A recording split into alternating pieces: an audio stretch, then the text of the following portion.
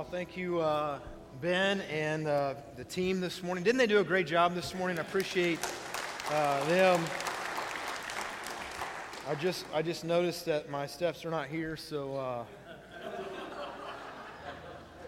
glad I looked. That'd have been a bigger step than I thought, right? How many of you are? Would you claim yourself as to be? You are cheap. You don't like to spend money. Anybody cheap? All right, tightwads in here. I was thinking about that today. My outfit here. I'm one of you. I don't like to spend money. There are some things I do want to spend money on. Clothes is not one of them. Can I get an amen? Amen. All the men in the room said amen. I don't know about all the ladies, but like I got my watch for $7 at Walmart. Isn't it nice? Great. It's awesome. I bought this shirt at Ross for $10. My shirt underneath it is a Hallmark Kids shirt that I stole out of the resource room. Today we're talking about confession, so there's mine. My jeans, my daughter bought these for me when she worked at Old Navy and got 50% off. Can I get an amen for that? And my shoes, my dad gave me these shoes like 10 years ago because they hurt his feet. So I don't know. But I tell you all that because I have always kind of thought about, I like the idea of having crazy socks. How many of you wear crazy socks? But I'm too cheap. I'm not spending the money. So last week, if you were here, the kids and the parents mainly got me socks. And so I have some nice shark socks on. Right. So, hey, I can still wear them, and I got off. I didn't have to buy them, all right? So today, Psalms 51, turn there with me. I appreciate Dave reading our text for us this morning. And it's about confession and repentance, and I didn't look yet. Are my parents in the room this morning? How many of you have in your family, there's this unsolved mystery in your home about something that was broken? Anybody have those? You probably have boys if you have those. And I remember there's this a red ceramic cardinal, I think on a tree limb, I don't remember for sure, that was broken, and it remains an unsolved mystery in our family. Today, since we're talking about Psalms 51 and confession, I would like to confess that I didn't do it. I didn't do it. I thought with this setup, they would for sure believe me now. I really did. I mean, if I did it, I remember, okay? Let's put it that way. I do not recall. All right, Psalms 51. Some of you know what I was saying there. Psalms chapter 51.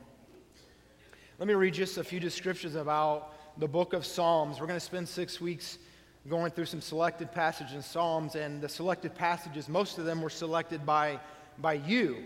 So a month or so ago, or maybe 3 weeks ago, I put on Facebook, I asked, give me some of your favorite Psalms, and you guys responded with like 150 comments or something like that, and so I just kind of started tallying up the top 5 or 6 Psalms that are your favorites, and so this was one of them in Psalms chapter 51, and so we're going to spend a few weeks, but let me read this. The Psalms are inspired responses of human hearts to God's revelation of himself in law, history, and prophecy. Listen, this is one of the reasons I think that for me, I love reading the Psalms. I love reading because they seem so real and so raw. You can see and just kind of feel and understand and identify with the authors, can't you? It's amazing how God inspired them through the Holy Spirit and yet somehow allowed their own personalities and their own struggles to be a part of their writing. Like when they were angry with God, they said, God, why are you not hearing me? Why am I cast down? Why have you put me away from you? God, anybody ever felt like God is just distant? And you read through Psalms and you see that some of the authors feel exactly like we feel. And I'm thankful that God is way bigger than my problems. I'm also thankful that God is way bigger than my doubts. And that when I'm like struggling with something that, God, I don't understand, and God, it doesn't make sense, and God, are you even real? Are you listening? Do you know what I'm going through? And I struggle with that. Do you realize that God is not threatened by my doubts? God is not threatened with me questioning him. I think we view God sometimes how we view other people and how we ourselves handle things. Because when you question me about something or decision I've made, my natural response is to be a little defensive. I may not come across that way, but internally I'm like, I don't like this questioning. I did it because I wanted to, whatever it might be. And I'm guessing you're just like me, that you are maybe a little, for me, and I think for most of it, there's this a little bit of insecurity that when someone questions a decision I've made, that I get a little defensive. And I think sometimes we think God is that way towards us. But let me just explain something for you. God's not insecure about anything. God's in control, and so it's okay to question God. In fact, God would invite the questioning, and that's what we see in the book of Psalms is, God, why are you distant? Why aren't you hearing me? And I think that's why I like the book of Psalms so much, that these authors just pour out their heart before God, and what always happens in those chapters when they're questioning God, it always ends up in praise of who God is. Here's another one. Because of Psalms formed the hymnal of the temple, they often celebrate the ordinances of the sanctuary. They exalt the privilege of drawing near to God in His holy mountain. The aspect of the Psalms combined with their display of personal religious feelings make them the most powerful and complete expression of the worship of the ancient Israelites. Now, commentary more specifically on the book of Psalm, the chapter we're going to look at this morning. The message of this psalm is that the vilest offender, the most wicked person among God's people or among God's church, are you tracking with me? It's the most wicked person can appeal to God for forgiveness. Like you haven't done something so bad that God can't forgive you. For moral restoration and for the resumption of a joyful life of fellowship and service, if he comes with if that person asking for forgiveness comes with a broken spirit and bases his appeal on God's compassion, God's mercy, and God's grace. The title of the message there in your bulletin, I encourage you to get your bulletin out, follow along, take some notes, and use it this week. Continue to pour over this. The God of second chances. I'm thankful that God gives more than just second chances, like third and fourth chances, right? I'm thankful for that. But in this chapter that David read for us already this morning, let me give you the context of that chapter. So hold your place in Psalm 51. We're going to get there. And then turn with me to 2 Samuel chapter number 11. 2 Samuel chapter number 11. And we're going to get the context. David is the author of Psalms 51. And David obviously is asking God. He's confessing. He's repenting of his sin. We're going to get to it in a moment in the outline. But he asks for three specific things. But why is David asking and repenting? What is the sin that he's confessing? And so let's look at the context, the sin that David is confessing in Psalms chapter 51. In 2 Samuel chapter number 11, let's look at verses 1 through 5. It happened in the spring of the year. And I think you could underline the next phrase here in verse 1, at the time when kings go out to battle. David was the king, and so Samuel is telling us here the season of time. It was in the spring, and this was the season when the kings go out to battle. David is a king, all right? So look what it says as it continues. David sent Joab and his servants with him and all Israel, and they destroyed the people of Ammon and besieged Rabbah.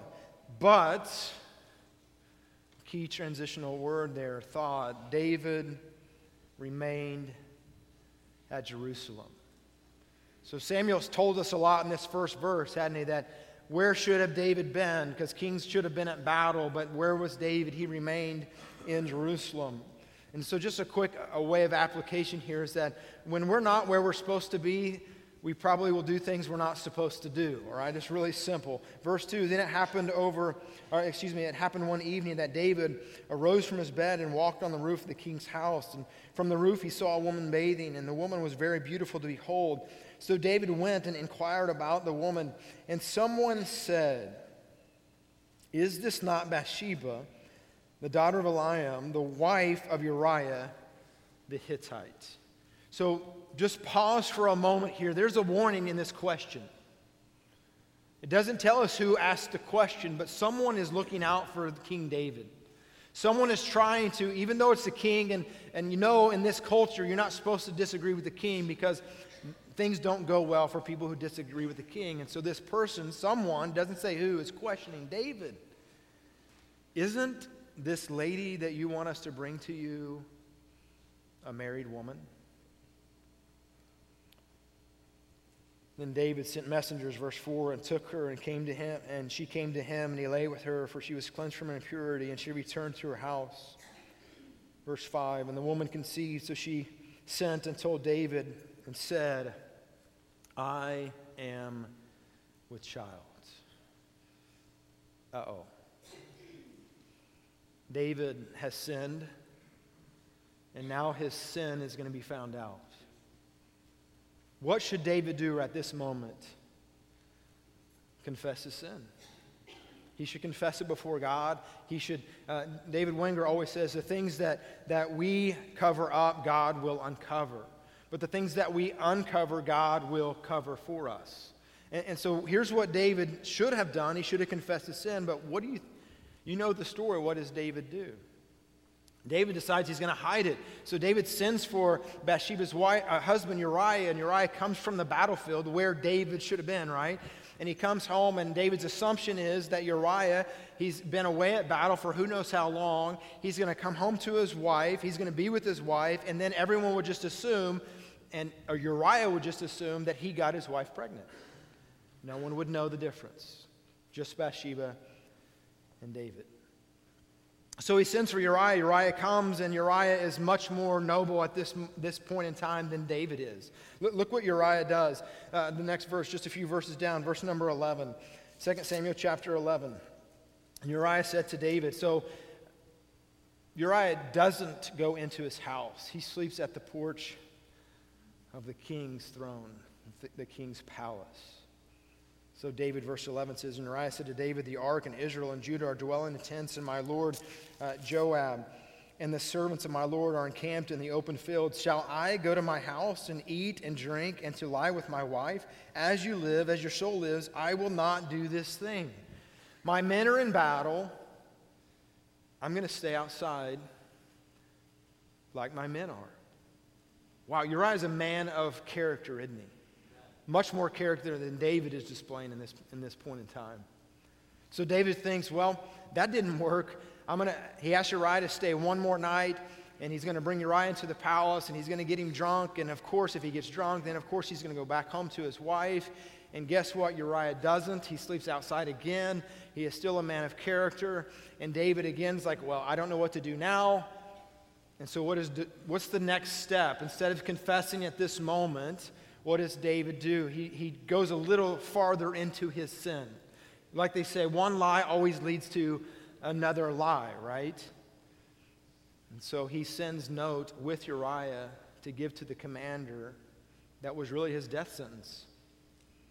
The note would tell the commander to put Uriah at the front lines and then pull back, and so Uriah would be killed in battle. And that's exactly what happened. And then at the end of the chapter, after Uriah is off the scene, David now takes Bathsheba to be his wife, still hiding and covering his sin. Does that sound like remember what the description of David was? That he's a man after God's own heart. In fact, look at the verse on top of your bulletin this morning that says, 1 Kings 15:5, because David did what was right in the eyes of the Lord and did not turn aside from anything that he had commanded him all the days of his life. And don't you wish there was a period there? But what's the rest of the verse say? Except in the matter of Uriah. And David continues to hide his sin. His son is born, and he still does not confess his sin. And at this point, I'm assuming that he assumes that he's gotten away with it. Nobody knows. Then the prophet Nathan comes into him and read the first part there of 2 Samuel chapter 12 and tells him the story. And David being just and righteous, this man should die. And Nathan says what? You are the man. And you're right, David. You should die. David all of a sudden realizes that his sin that he thought was hidden, God knows. Can we hide anything from God? No. But we often assume we can, right? And we often live like we can, and we often think we can, and we often assume that we can do whatever, and God, like no one else knows, so God doesn't understand, God doesn't care, right? And so David is presented, and he's confronted with the reality that God knows the sin, and the prophet Nathan knows the sin. What should he do, and how should he respond? For at least probably a year, at least 9 months, right? Because his son has been born. So at least for 9 months, he's been hiding and covering the sin, and he's been living in his sin. And now he's confronted with it. What is he going to do? I think it's a question that all of us in the room need to ask for ourselves. When we're confronted with sin, what do we do? Maybe this morning as we read through our text, and maybe this morning as you have listened and sang this song, that your loving kindness leads me to what? Repentance. It's your mercy and your grace. Maybe you walked in this morning and there's sin in your life that you've been hiding. There's sin in your life that you need to confess. And David is at this point. God, he knows. Nathan the prophet knows. And the penalty for his sin is what? It's death. The truth is, every one of us in the room at some point in our life, maybe it's today, maybe it was like, for me, it was when I was 17 years old, I came to the point to realize that I had sinned before God. Romans 3:23 says that all have what? Sinned. Turn with me for a second. Hold your spot in 2 Samuel. Turn with me to Romans chapter 3. Romans chapter number 3, verse 23 says, "For all have sinned and all fall short of the glory of God." We all fall short of the glory of God. And maybe today, maybe God's revealed to you this morning that you are a sinner and that you need to plead for the grace of God in your life. Look at what verse 24 says. Romans 3:24, "Being justified freely by his" what? Grace. God's grace is available for everybody in this room. And it's free to you. Was his grace, was it free to everyone? Or did somebody have to pay for that grace? Well, look at the rest of the verse. "Being justified freely by his grace through the redemption that is in Christ Jesus." The grace is free to me and you, but somebody paid a price for that grace, didn't they? Jesus. Jesus died on the cross so that I could have forgiveness of sins, so that I could have eternal home in heaven, so that I could stand justified when I stand before God, my Creator. The next verse, verse 25, "Whom God set forth as a propitiation by his blood through faith, to demonstrate his righteousness, because in his forbearance God had passed over the sins that were previously committed, to demonstrate at the present time his righteousness, that he might be just and the justifier of the one who has faith in Jesus." This morning, the Bible is very clear that the wages of sin is death. David deserved death. Everyone in the room, we've been born into sin. We are all sinners, and our punishment for our sin is what? Death. That's eternal separation from God, our Creator. But because God is rich in his mercy toward us, he sent his son Jesus to die on the cross to pay the penalty of our sin debt. And all we have to do is confess our sins. Paul says in Romans 10, if we confess with our mouth and we believe in our heart that God hath raised Jesus from the dead, we shall be what? Saved. For with the heart man believes, and with the mouth confession is made unto what? Salvation. That God's righteousness is placed on me. Can I challenge everyone in here this morning if you've never called on the grace and mercy of God for forgiveness of your sins, don't leave today without doing that. At the close of the service, I'm going to be standing right down here. There'll be other people standing here. And if you would like to know how you can give your life to Jesus Christ, walk down here, shake any one of our hands, and we would be glad to show you. We would be glad to reveal to you how God paid for your sin debt and how you can have forgiveness of sins. So David is confronted with his sin, and what is he going to do? Let's look back in our text in 2 Samuel. Turning back to 2 Samuel.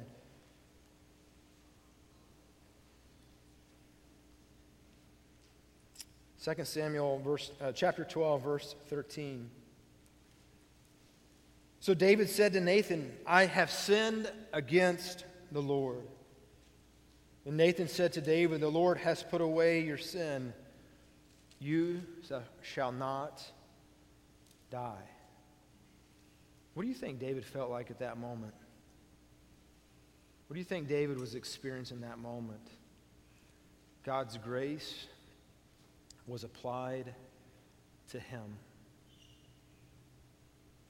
We don't have time this morning to look at it, but I write a note out that in Psalms chapter number 32, Psalms chapter number 32 is written after Psalms 51. And after David has confessed his sin in Psalms 51, then he writes a song of praise in Psalms chapter 32. In Psalms 32, what he says is, when the sin was in me and it was unconfessed sin, it tore me up.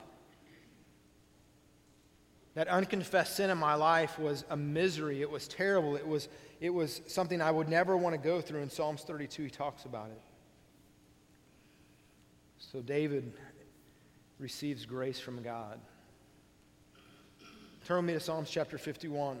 You have the context of his confession now. He sinned. He covered it up. He sinned some more. He covered it up. God uncovered his sin. And he pleaded for forgiveness in Psalms chapter 51. Three really requests made here. Number one, if you're taking notes on your bulletin, he simply said, cleanse me. Cleanse me. Psalms chapter 51, verse 1. Have mercy upon me, O God, according to your loving kindness, according to the multitude of your tender mercies. Blot out my transgressions. Wash me thoroughly from my iniquity and cleanse me from my sin. For I acknowledge my transgressions, and my sin is always before me. Against you, and you only, have I sinned and done this evil in your sight, that you may be found just when you speak and blameless when you judge. Behold, I was wrought forth in iniquity. In sin my mother conceived me. Behold, you desire truth in the inward parts, and in the hidden part you will make me know wisdom. Purge me with hyssop, and I shall be clean. Wash me, and I shall be whiter than snow. And David here prays, God, cleanse me, and he cries out for God's mercy. Have you experienced God's mercy in your life? Mercy is really simple, isn't it? So there's this definition for you on your bulletin. Mercy is simple, not getting what I do deserve. And what everyone deserves is we deserve death. We just talked about that. All have sinned and all fall short of the glory of God. And because of our sin, our punishment is that we deserve death. But because of the mercy of God, we don't get our punishment. And that's what David cries out for. God, I need mercy. And could I say this morning, maybe you've given your life to Christ, and I'm thankful you have. But maybe like David this morning, there's unconfessed sin in your life. Maybe there's relationships that you know that you're a part of that you shouldn't be a part of. Maybe you're fudging the numbers at work, right? No one knows.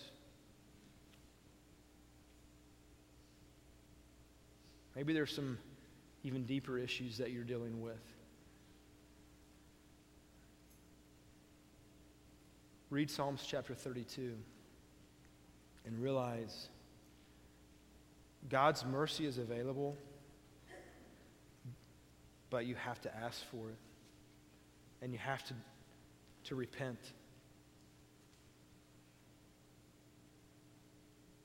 Cleanse me, Lord. Confession. I love 1 John 1:9. If we confess,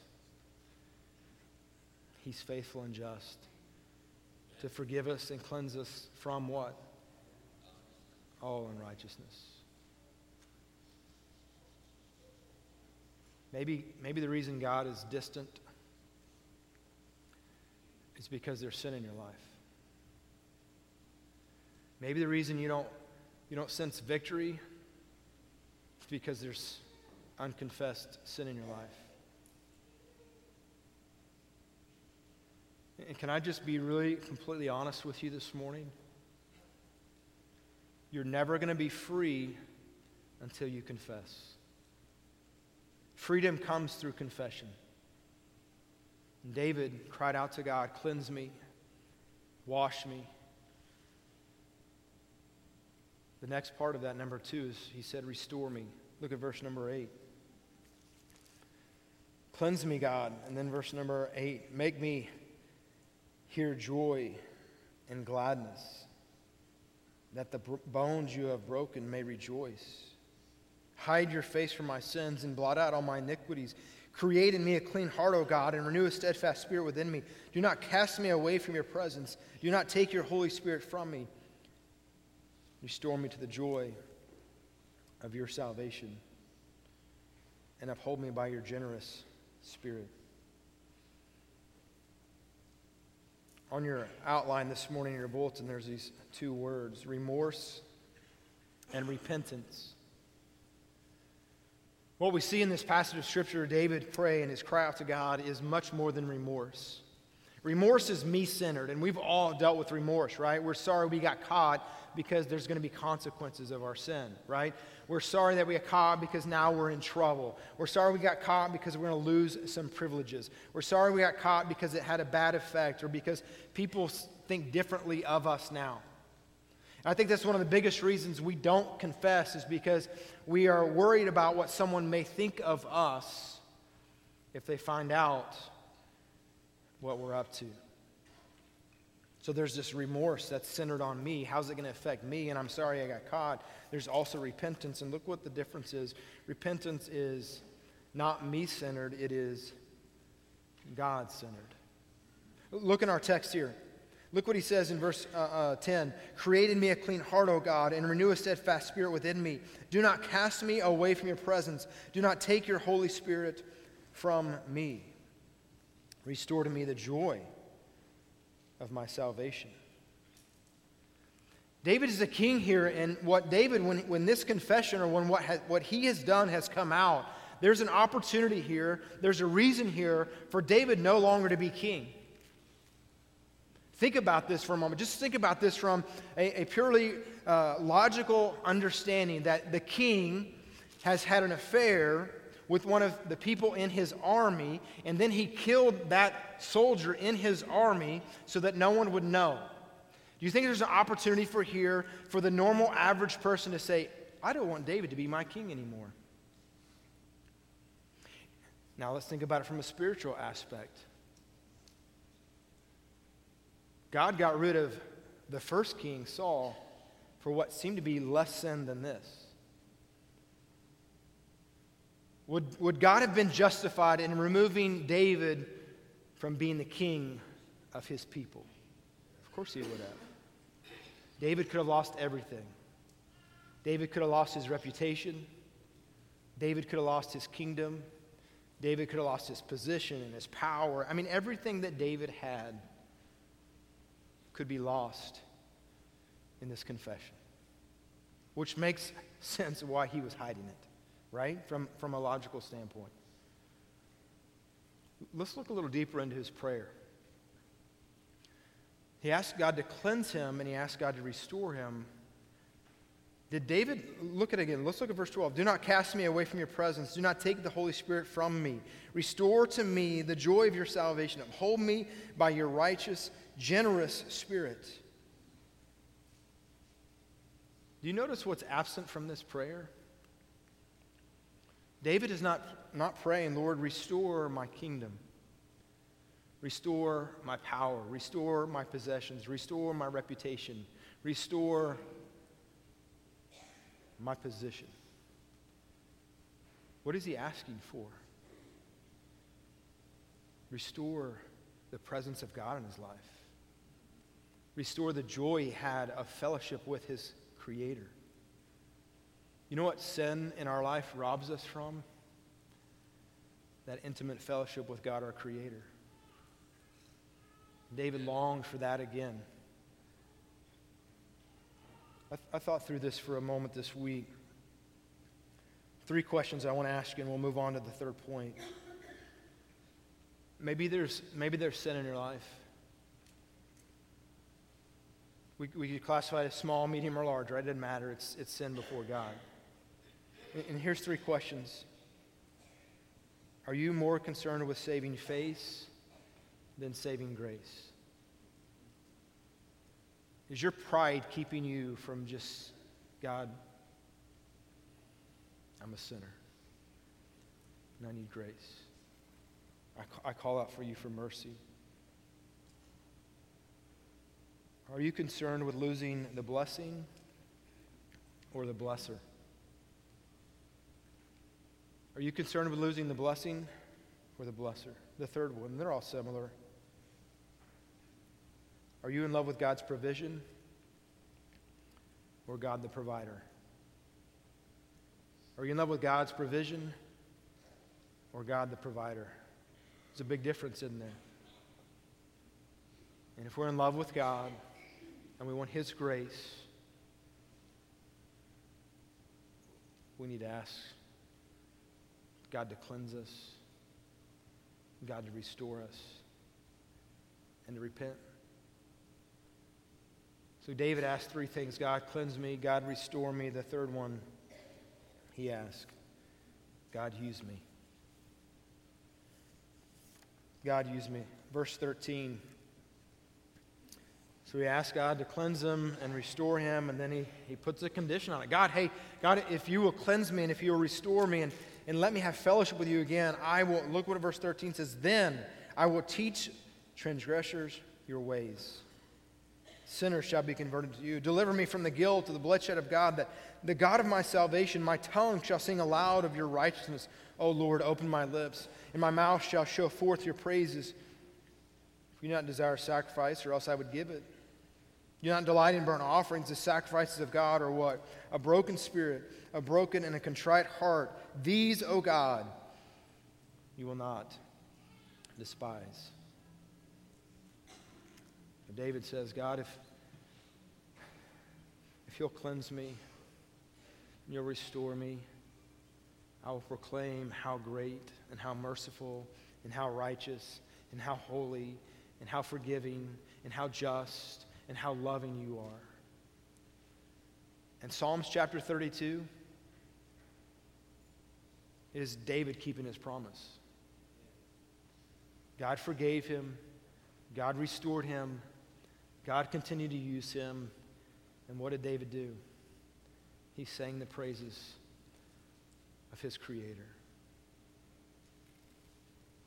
There on your bulletin, the last few things that is written there. Listen, brokenness leads to forgiveness. Maybe this morning what you need to do is be broken before God. Listen, hiding the sin and unconfessing your sin is only tearing you up. And this morning, God may be revealing to you that you need to be broken before God and say, God, I have sinned, and against you I have sinned. Brokenness leads to forgiveness. You see the pattern here? Forgiveness now leads to what? Restoration. If we confess our sins, He's faithful and just to forgive us and cleanse us from all unrighteousness. I'm glad that God gave David a second chance. And what was written about David after he died? He was a man after God's own heart. How could David be a man after God's own heart with this wicked sin? I mean, adultery and murder. Confession. Brokenness leads to forgiveness. Forgiveness leads to restoration. And restoration leads to what? Usefulness. Listen, God can still use you. God can still restore you. God can forgive you. But listen, He can't restore you, and He can't use you, and He can't forgive you until you do what? Until you ask.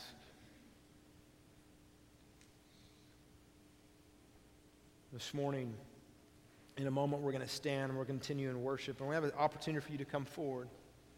And here's what I'm afraid of this morning. Here's what I'm afraid of this morning, that there's some of you sitting out there this morning, and God is wrestling with you, and you're wrestling with God, and you know that there's some things in your life you need to confess.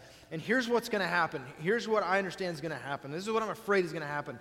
You're going to sit out there this morning, you're like, if I walk forward, everyone in here is going to think the worst of me. Look, can we just all be honest this morning? We all kind of think that at some times. Just raise your hand. You kind of think that. Someone's going to judge me. Put your hand up. Be honest. We all think it. So I'm going to ask you that question again. Are you more concerned with saving face than saving grace? Listen, you cannot experience the grace of God until you ask for it. You cannot experience the mercy of God until you confess. No matter how big or how little or how in between your sin is, maybe God is asking you today to take a step and say, come down to this altar and say, God, I'm making it right today. I want forgiveness and I want restoration and I want to be used of you. Guys, it's not going to happen sitting out there. And can I be completely honest with you? If people in the room are walking with God, when they see you walk forward, they're not going to judge you. They're going to celebrate what you're doing. Amen. And if they don't celebrate what you're doing, then they need to leave. Amen. If you can't celebrate with someone who is confessing and seeking God and asking God for restoration, listen, where grace has been given, grace should be given. Amen. And everyone in this room, we came to Christ the same way. A wicked, terrible sinner in need of grace. Would you close your eyes for a moment this morning? I'm going to ask Ben to come and prepare for our worship this morning. Please, this morning, don't let your pride keep you from making things right with God. And maybe this morning what needs to happen in this room is that somebody needs to walk across the other side of the room and grab someone and make a confession right there to someone before they come confess to God.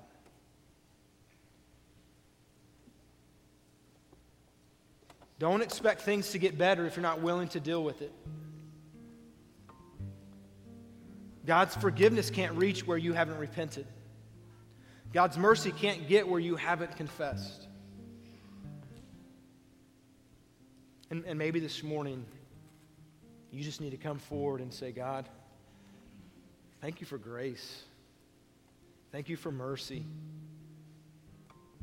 Thank you for salvation. Grace was free to me, but Jesus paid the price. And God, I just want to come forward this morning and thank you for the grace of God in my life. We'll have people down here at the front in a moment, and we'll be facing you. If you'd like us to pray with you, we would love to do that. If you want to give your life to Christ like we talked about earlier, we would love to show you how. If you'd like to join this church, I know some of you already plan to come forward this morning. We would love to pray with you as well. Please hear me this morning. Hear my heart this morning. If God is revealing sin in your life, don't walk out of here without walking down here and confessing it to God. Yes, I know you can do it where you're seated. I understand that. But maybe God wants you to humble yourself this morning. Seek His face at this altar. God, we come before you today, and Lord, we are humble that we have grace. We are humble this morning that as wicked as David was, God, you freely forgave him. You restored him. You continue to use him. God, I pray this morning if someone here has never given their life to you, that they would take that step this morning. They would walk forward and they would shake someone's hand up here and they would simply say, I need to give my life to Jesus. Lord, if there's people in the room that are dealing with sin in their life, God, that whether we can classify it as big or small, God, it's all the same before your eyes, that they would just walk forward this morning and confess. Maybe someone needs to walk forward this morning and just thank you for grace. Lord, we want to celebrate you, we want to worship you, and we want to be thankful for Jesus. As we're in the spirit of worship this morning, we stand with me this morning. We're gonna sing together. We're gonna worship together. And if God has spoken to you, don't worry about what people are thinking. Come see God today.